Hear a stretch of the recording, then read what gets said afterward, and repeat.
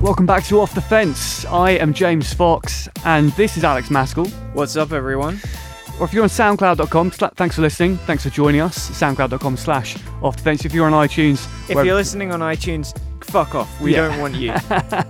We're on there as well. But anyway, if you are, let us know at Off the Fence Talk. That's where we're on Twitter. That's where you can get us. It is time for the midterms in America coming up very soon. They're going to be electing all of their Congress people and just over a third, I think 37 of their senators. Yes, after 2 years of being told that the whole thing was Russia, people are now finally facing the possibility of voting between a completely deranged, all-powerful Republican Party or a Democratic Party who seem to have learned almost nothing in the last 2 years, but are acting as though they deserve votes by default anyway, which is always a fun balance to strike. But fortunately, Trump is so widely hated and widely off-putting to a lot of people that it looks like at the very least the Democrats have a small chance of taking back the House of Representatives. Now, of course, if any party in the Western world can, screw up this complete layup that they've been given, it would be the American Democratic Party. But for now, it seems like there are some minor signs that they should be taken, with some amount of seriousness, that they'll actually make up some ground here. And in particular, a thing that's come up a lot is that the main barrier appears to be, as it has been for a number of years now, but increasingly strikingly this year, voter suppression. The suppression of of the voting rights of voters who should potentially be eligible. So early voting has actually been going on for anywhere from a month to a couple of weeks. I believe ending in most places last Friday, because of course couldn't have it on a weekend where people might be most able to get to it. But, there's been early voting, which is an improvement at least for a while now. Yeah, the problem for Republicans is the same problem that's kind of been going for a while now, which is that in a country with a growing ethnic minority population, their party's insistence upon the idea that society is completely meritocratic, and their now open white supremacy, where they have Nazis and open anti-Semites, and at least one actual senator who is fairly openly a white nationalist, as well as just their long history of American conservatism and racial problems. And who is that? Let's name these people. Steve King of Iowa is famously a white supremacist. Went on I believe an Austrian radio show a couple of weeks ago and openly talked, actually a number of times, he's openly talked about how American citizenship shouldn't extend to, quote, other people's babies. And just recently laid out essentially his vision of contemporary white supremacy as he's trying to get it implemented, and it's actually really hurting him. His race is not supposed to be competitive, but obviously with the rash of right-wing terrorism, including a new one this week after a very right-wing former military incel guy just shot up a yoga studio for some godforsaken reason. Shot 6 and killed 2, I believe. Yeah, in the spate of this spree of far-right violence that's been going on, he in particular has been associated with it in a way he hasn't been happy with. When a reporter, I believe, asked him about it and asked him about the similarity in terms between, for instance, how the Pittsburgh synagogue shooter termed his grievances and the way Steve King has termed his own grievances, he just yelled at the person until they were removed. Didn't give a coherent answer or anything like that. But it's hurting him in the polls, and it's throwing his seat into question, which is something at least. This entire trend for the Republican Party has been very alienating to what is now a growing portion of the electorate. And so the Republicans have responded to this basically by eroding democracy and the effectiveness of the vote in every respect they possibly can. An instance of that would also be, for instance, Trump's seemingly unconstitutional attempt to revoke birthright citizenship, which is the idea that anyone born in America is an American. There's no good legal reason why that should happen, but the Republicans control the Supreme Court. They control a huge number of the courts on lower levels, and indeed the Democrats have just been buying them off with court appointments just to get things like early recess from Congress and things like that. So they now have huge overrepresentation among judges in the US. So the idea that the Constitution will stop this happening is kind of nonsense. But even beyond just straight up taking away birthright citizenship, there are just many other things that they've been doing to erode democracy. Now, some of the ways that they do this are like relying on older things. For instance, like America's a society where black people are systemically kept out of a lot of careers and institutions which might help them to survive and advance in the world. And, that drives them disproportionately to like black market activities to try and put together the means to survive, which means that they can be arrested and imprisoned with far disproportionate harshness and incidents. And if you wanted to, say, take away all of their voting power, you could just fairly arbitrarily make a law saying that former felons and ex-felons just can't vote for some reason. Basically, just because, they're less than human. We don't need to think about the actual reason why that would happen. Although if anyone's interested in a left critique of this, Ollie Thorne over at PhilosophyTube did a really good video on this, I think about 2 months ago. Probably worth you looking up. So that's kind of an old way of doing it, and some progress has actually been made in rolling this back. The franchise being extended to ex-felons is something that's going to be voted on Tuesday in a number of states, and the polling is actually looking very, very positive for it, because it doesn't make sense if you think about it for a second, beyond just the blank prejudice of being some suburban shithead white guy who just hates the abstract idea of criminals.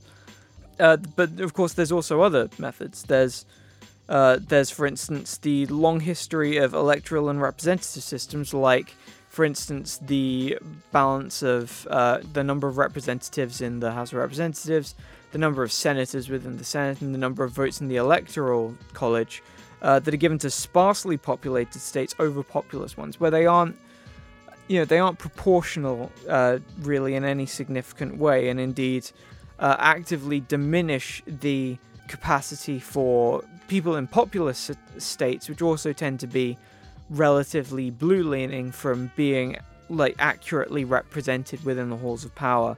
This was actually a thing that was emphasized for former slave states to stop basically the propertied class from being turned upon. More recently, of course, they've taken even further steps. They took advantage of their regained political control in 2010, particularly in state legislatures and governors' mansions, to redraw electoral boundaries across many states in such a manner as to make electoral districts harder for Democrats to win. This is known as gerrymandering, and they do this by packing Democratic voters into a small number of districts and by cracking the remaining ones into other districts where they can be overwhelmed by a minor majority of Republicans. And this can be done to reliably give electoral majorities to Republicans despite much closer and much more variable vote turnouts. This obviously is gerrymandering. And this combines with the overrepresentation of sparsely populated territories very effectively. They also infamously mounted a campaign to defund a noted tenants' rights union called Acorn back in 2009, claiming that they were having some mass roll in fraudulent voting, which it turned out never happened. Acorn played a significant role in getting people registered to vote, and they didn't like that. So they claimed that a number of instances of them filling out forms incorrectly was attempts to make illegal voting happen. And so the Obama administration, basically being cowards and pathetic, folded like an old wallet and went through with the defunding, destroying Acorn to all intents and purposes. Finally, in 2013, the Supreme Court struck down a part of the Voting Rights Act that said that several states which had particularly egregious histories of historical racial discrimination with regards to voting issues and issues of justice had to get pre-approval for any kind of changes to voting laws because they basically couldn't be trusted to not discriminate, which opened the floodlights for the exact kind of discriminatory laws that the section was included to prevent, kind of making them ask why they took them away in the first place. However, their current big trick is outright voter suppression. This is undertaken in a number of ways. The first one is requiring voter ID for registering to vote and for placing your vote on the day. This massively prohibits poor people and racial minority voters who tend to both have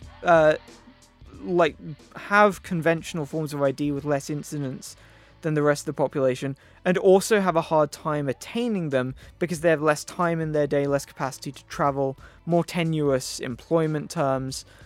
So this can be a major barrier to them voting and to attempts by activist groups to register them to vote. For instance, in North Dakota, not only do they have voter ID law, but there's also been a lot of court conflict over an additional voter ID law which requires a residential address to be registered. In spite of the fact that the local Sioux tribe has historically used P.O. boxes for this, which disqualifies them from voting. Senator Heidi Heitkamp, a Democrat, her election has been attributed broadly to support from Native American voters, so this is clearly just nakedly an attempt to undermine that, and in return also completely disenfranchise one of the most marginalized groups in America, a literal subject of genocide by white Americans. This is just scraping away even more of their power, and of course so much of their power has already been stripped away that they're also one of the groups within American society who can do the least about it. In New Hampshire, the Republican-controlled Senate has put a number of extra hurdles in the way of any of the state's 90,000 college students attempting to register to vote, though these have been prevented from going into effect until after the election, despite much protestation from, again, the Republican-controlled local state legislature. And of course, in Georgia, this is one we're going to be coming back to favor Brian Kemp, Georgia's Secretary of State, read gubernatorial vote overseer and gubernatorial electorate simultaneously in a close race. He's in a close race at the moment. An exact match law has been brought in by Republican state legislature to narrow voting rights even further by disqualifying voter registrations which don't exactly match the information on a government-issued ID, including things like typos and relatively minor grammatical differences. Well, like, if you took someone to court for fraud over these things, they would probably be found innocent, but they're already being preemptively purged from electoral rolls and their registrations are being held up. And indeed, many of them aren't even being notified ahead of time that this is the case.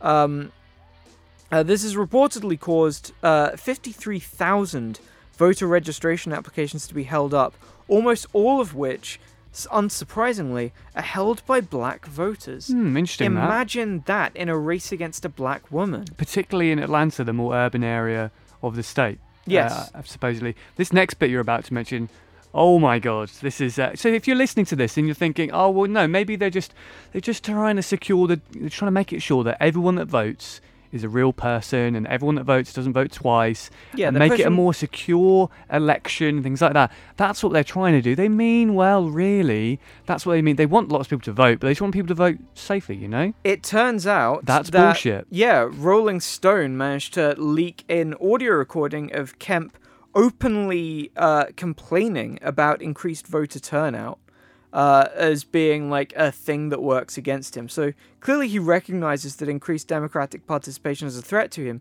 And when you look at the efforts he has undertaken as both a candidate and a referee, he's not only just race. He's the candidate in the election. Just to make this clear, he's the candidate in the election, and he's also the guy overseeing the rules of the election. It's not... Could he really not have found, like, a person on the same side as him who would help him undermine this stuff? Did he have to do it himself? usually these people go, oh no, that would look bad. Like, that would look bad. The optics of that would look very bad. And it is looking bad. It's really hurting him in the polls. It Yeah. was a terrible idea on his part. But when you look at his open acknowledgement that this is hurting him and the efforts that he's undertaken to undermine this kind of participation, which I believe currently clocks in about 2.1 million early votes, particularly from young people, which is... Yeah, I mean, I've seen figures. I've seen loads of different figures everywhere because it's ongoing. People are always voting. Up 400, 500% in something like that in Georgia, Texas, Tennessee, other states where it's... I think I saw one that was up 700% maybe in Texas. Yeah, and the fairly shocking apparent corruption in this kind of conflict of interests that he's been gleefully maintaining this entire time has been a major campaign point against him. So this really bit him in the arse. But moving on to some other tactics, overuse of voter purges is also massively on the rise, often catching many people who should be registered to vote for spurious reasons. So typically, people who have moved out of state or people who have died are purged from voter rolls so that their identities can't be used for this kind of thing. However, Georgia's Secretary of State Brian Kemp has purged over 1.5 million names from voter rolls over the years, basically for the justification of having not voted in 2 federal elections in a row. That's the criteria that you need to have. And federal elections includes midterms. So just if you've gone for 4 years without voting, he's taken you off the voter registration, which is, it's completely unsurprising why that would catch people out because they are registered, they still live there, they have not died. There's no real good reason why they would be taken off. But of course, Brian Kemp here doesn't need a good reason. Elsewhere, you're even seeing similar things happening in New York, in spite of the fact that they aren't legal to do there. They've just been straight up illegal voter purges, which, the voting board, which the electoral boards have already gotten in trouble with. Finally, voting ability has also been sharply curtailed. In Georgia, again, there has been a closure of 214 polling places over the years, which the Atlanta Journal-Constitution has already claimed are often in rural, impoverished, and disproportionately black areas. And in fact, one majority black county, Randolph County, was subject to an attempt to close all but 2 of its polling places, making you wonder exactly how a lot of people in there were supposed to be able to conveniently vote. Now, it's worth mentioning that Brian Kemp himself ended up being an opponent of this. Because, I don't know, maybe it was just too blatant even for him. But, this goes to show just how systematically this stuff is being rolled back. Now, Kemp is also responsible for a ton of other shit, which makes up the less direct but very striking other forms of voter suppression that are worth considering. He's put together a number of investigations into voter registration groups alleging illegal activity, none of which have resulted in convictions. And one Georgia woman was even taken to court for telling another voter how to work the voting machines at all, just because she didn't understand. These have been met with accusations, again, as part of the Georgia campaign, that the Republicans are trying to create an atmosphere of fear and intimidation around voting and registration, particularly for black people. Point out here as well, in the past few days, all those tactics you've gone through there, on that exact match law, the Washington Post the other day reported a federal judge has ruled that Georgia must allow many people to vote who were flagged by Secretary of State Brian Kemp under the state's restrictive exact match law. Kemp is in a... Yeah, they've already said they aren't going to go with that, though, right? Really? As last time I saw it, they said that they were going to go ahead with them anyway because they were going to take them on in court.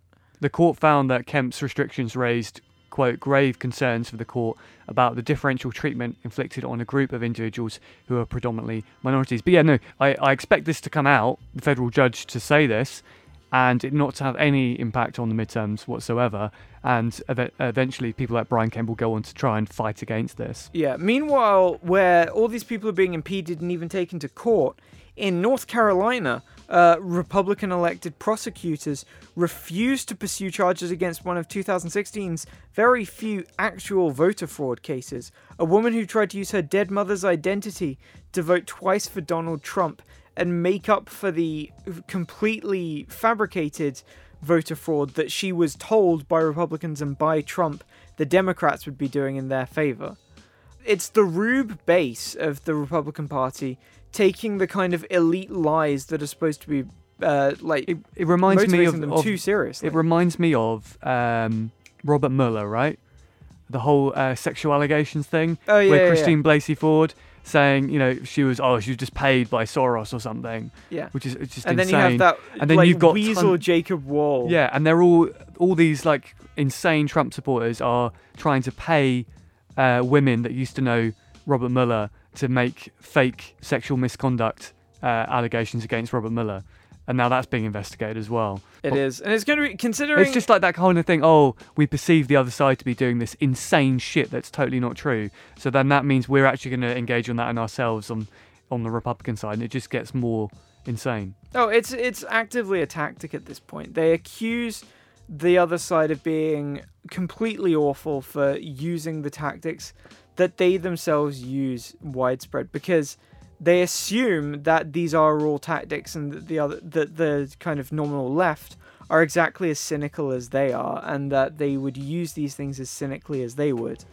Now, all these voter ID laws, which have been demonstrated to be massively restrictive, and that's why Republican legislatures have been bringing them in en masse, they're justified with claims of mass voter fraud.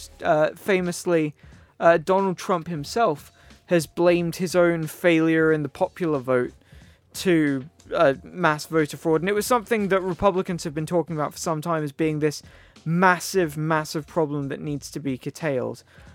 This is seemingly a complete fabrication. It's never been demonstrated to actually happen. There have been 35 confirmed cases since 2000, which is hardly mass voter fraud. So it's clearly not actually about this. And when we're talking about stuff like this, I'm always reminded of that very glib anarchist slogan that if voting mattered, they'd ban it. Which it's been moronic for a host of reasons. Like that makes sense. That's why in Nazi Germany they kept elections going and stuff like that. And whenever one of these groups actually wants to be there, they erode voting rights and they erode democracy. So if voting matters, they ban it, which is what they are attempting to try and do. Kind of. You could say that. Yeah, in what we see in reality. Therefore, voting does matter. Yeah, reactionary, aristocratic, and counter-democratic forces have undermined it in every possible way and every chance they get across certainly America. And similarly, as with many reactionary innovations brought over from America, in May this year, voter ID requirements under the exact same spurious justifications were given a trial run here in the UK in 5 different places, including Watford, with many organisations condemning this move along the exact same grounds as in the US. Because, make no mistake, they're being pushed ahead with for the same reasons. They're ways of stopping the kinds of people who are least likely to have voter ID, namely the poor and minorities, from voting illegally in spite of the fact that they are, eligible. And here we go, just in the last couple of days, press release from the government. Next round of voter ID pilots announced for 2019 in the UK. One of the things they said on their feedback of the voter ID trials in May in the local elections this year was that, it was good, but we just need to be doing it more everywhere. So we need to be doing it in more places. Yeah. So the 5 places that you mentioned there, Alex, that's not enough. We need to do more. So we're going to do it in 11 local authorities this time. I mean, the justification, I suppose, would be, you're saying that it has effects among certain populations, so we need to measure it among as many populations as possible. That's so what we can actually determine. They're saying we need to do it in more rural and more urban places. We need a wider set. That's one of the things they're saying. So yeah, I mean, I've got some quotes from who's the person responsible for this, Chloe Smith MP, Minister for the Constitution, who says, "I'm pleased to see that so many local authorities came forward to participate in the 2019 pilots so we can gain a deeper understanding of how voter ID will work on a wider scale and what works best for voters." What works best for voters is not having voter ID laws. Yes, exactly. Quote, "We want people to have confidence that our elections are safeguarded against any real threat or perception of electoral fraud." They created the perception of electoral fraud. But they won't admit that ever. Of course not. Because this is an electoral tactic. It's funny how this comes in just as turnout is picking up in UK elections, like for the first time since 2001. Like, yeah. We're just picking it back up. Like, yeah, now that elections aren't just middle class people deciding which set of managers of the Thatcherite state they want to elect. I mean, all of a sudden this stuff comes in. I say turnout going up since the first time 2001.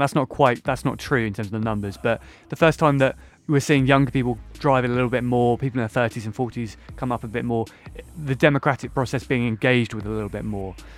People are already required to show ID to pick up a parcel from the post office, rent a car, or apply for benefits. This is a common sense next step to securing the integrity of our elections.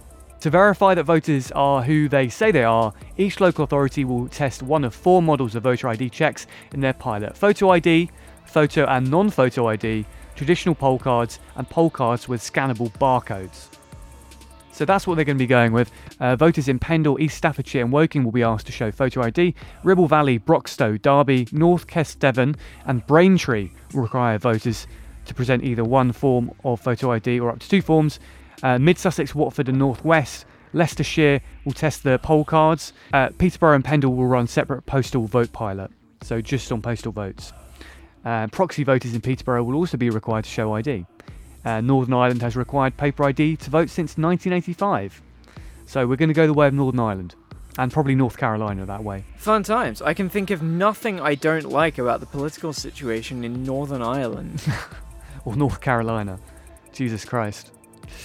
Anyway, quickly though, some races that people should look out for, right? Florida, right? Andrew Gillum versus DeSantis. Yeah, that's going to be a striking one, considering how broadly evil the Florida GOP has been over the years, particularly over utterly bizarre-looking lizard man Rick Scott, who was their previous Republican governor. Just a complete creep, fairly openly corrupt, massively irresponsible. One of these kind of like very libertarian-ish Republicans who basically believes that the government shouldn't have a role in public life. Yeah, we've mentioned Georgia already. Georgia governor. Yep. Stacey Abrams versus Kemp, and we've also got Texas as well. Senate race there. Ted Cruz, well-known serial killer. Yeah, against our punk rock boy, Beto O'Rourke. Yeah, I can't believe I only found that out the other day, that he used to play in a band with Cedric from At the Drive-In. Yeah, he's a proper like Austin area punk dude. Okay, and he's running against Ted Cruz. He is, and it's closer than it has any right to be, and it's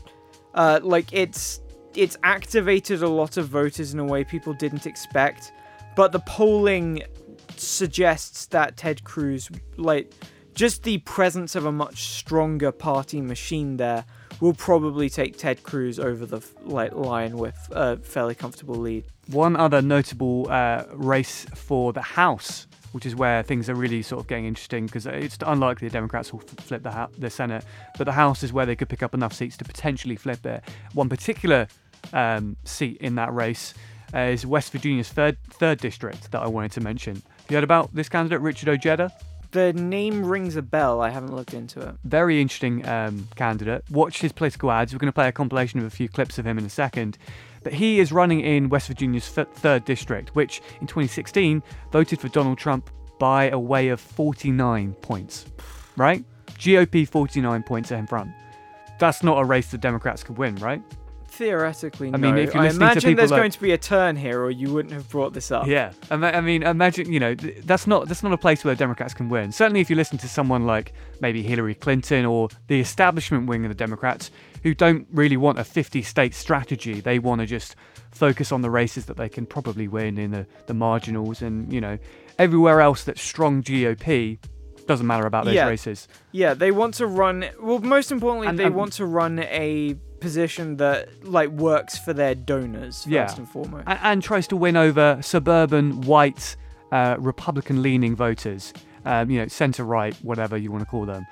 But regardless of trying to make the case for everyone, regardless if they're working class, if they're working class and voting GOP, let's not bother even trying to win them over with a centrist position, because it doesn't work like that. More importantly, let's not try and actually engage in any kind of left programs. Or well, it's funny you should say that, because now we'll come on to Richard Ojeda, who just might be. He's ex-army. He actually voted for Trump in 2016, which I'd imagine helps him a lot in this race in a very strong Trump district. Sure. It's also coal country, which comes into a big play with Trump's politics in terms of, opening up the coal mines again. A lot of people voted him in that district for those reasons, because they come from those industries and they've seen the complete fantasy that coal is like a usable thing. Another area where the opioid crisis has hit hard. A lot of these towns ravaged by opioid use and deaths, all the time. And more importantly, just communities that have been left to rot over the course of deindustrialization and over the course of, the move away from that kind of place, and as capital has kind of flooded increasingly into the cities and major urban conurbations. And he's running against Carol Miller, candidate Carol Miller. He's going to talk about Carol Miller a little bit. I don't know loads about her, but she's certainly your standard GOP person in the pocket of big pharma, the fossil fuel industry, whatever. So we're gonna listen to that now. And when you listen to these ad compilations and situations, I want you to just remember what political ads in America normally like. It's particularly from the Democratic Party, talking about our shared values. Let's not talk about policies or things that might win people over, like Medicare for all or anything like that. Let's just talk about, our shared values and coming together under one banner. And let's talk about politics in the vaguest possible terms, so we don't have to actually promise. So here's Richard Ojeda, a few clips from him. I'm Richard Ojeda. Drug companies have made millions pouring their opioids into our communities, ripping apart our families. What has Carol Miller done? She's accepted campaign cash from the very same companies responsible. She's even profiting from this epidemic, an epidemic that has killed thousands of West Virginians. She actually owns stock in one of the companies responsible for it all, McKesson. I approve this message because Carol Miller's not going to fight this opioid epidemic, but I will. I'm Richard Ojeda. One huge drug company, McKesson, has dumped over 5 million pain pills onto a small pharmacy right here in Logan County alone. And they've made millions off of pushing their pain pills. They get away with this because they grease the pockets of the members of Congress. But make no mistake about it, I don't want their money. They need not darken my doorstep. And I will have no problems throwing drug company lobbyists out of my office. I approve this message because I'm sick and tired of watching our politicians sell us out. I'm Richard Ojeda, and people say that I'm angry. Well, angry is an understatement. When I come home and I find that I got children in my backyard that have it worse than the kids that I saw in Iraq and Afghanistan, I can't accept that. When I see companies using bankruptcy loopholes to keep from paying our coal miners the pensions that they work for, I will not sit quiet. Ladies and gentlemen, we have been sold out. We've been sold out by people like Nancy Pelosi, Mitch McConnell, and the Washington Insiders. I approve this message because I am angry, and I'm ready to fight back. Okay, so that's Richard Ojeda. A few clips from his campaign ads there. I should mention as well, those clips taken from a little video by Secular Talk, Carl Kolinsky. Great show. All go watch his show if you've not heard of it. I'm sure people listening to us probably have. But really cool stuff. Richard Ojeda there, like just on the policies, bam, bam, bam, calling out Nancy Pelosi and Mitch McConnell, calling out Big Pharma, fighting for the people that work in the coal industry, losing their healthcare, losing their pensions. The kind of things that they should at least be able to hope for after all that, hard work, whatever industry they're in, right?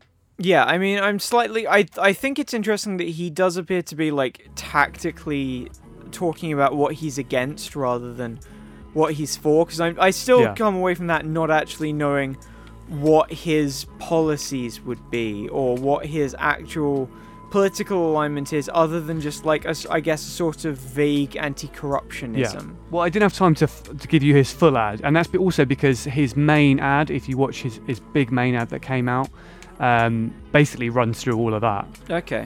But it doesn't really work it's very visual as well, because it shows how he ran before in a different race and got attacked by Trump-like fanatics. Was in hospital for a while. Wow. And then he goes on to talk about... When you said attacked, I didn't think you meant literally. No, his face was like completely smashed as Wow. well. So, there's in that ad, there's parts where he's talking about legalizing marijuana. He's against money in politics. He wants to deal with that. He's for Medicare for all. On a policy platform, he is, on the very similar to the Justice Democrats, Our Revolution, he is a left-wing populist in what he's saying he's for in West Virginia, That's as well as what encouraging. he's against. So watch that race, because a 49-point poll lead from the GOP is now almost level pegging.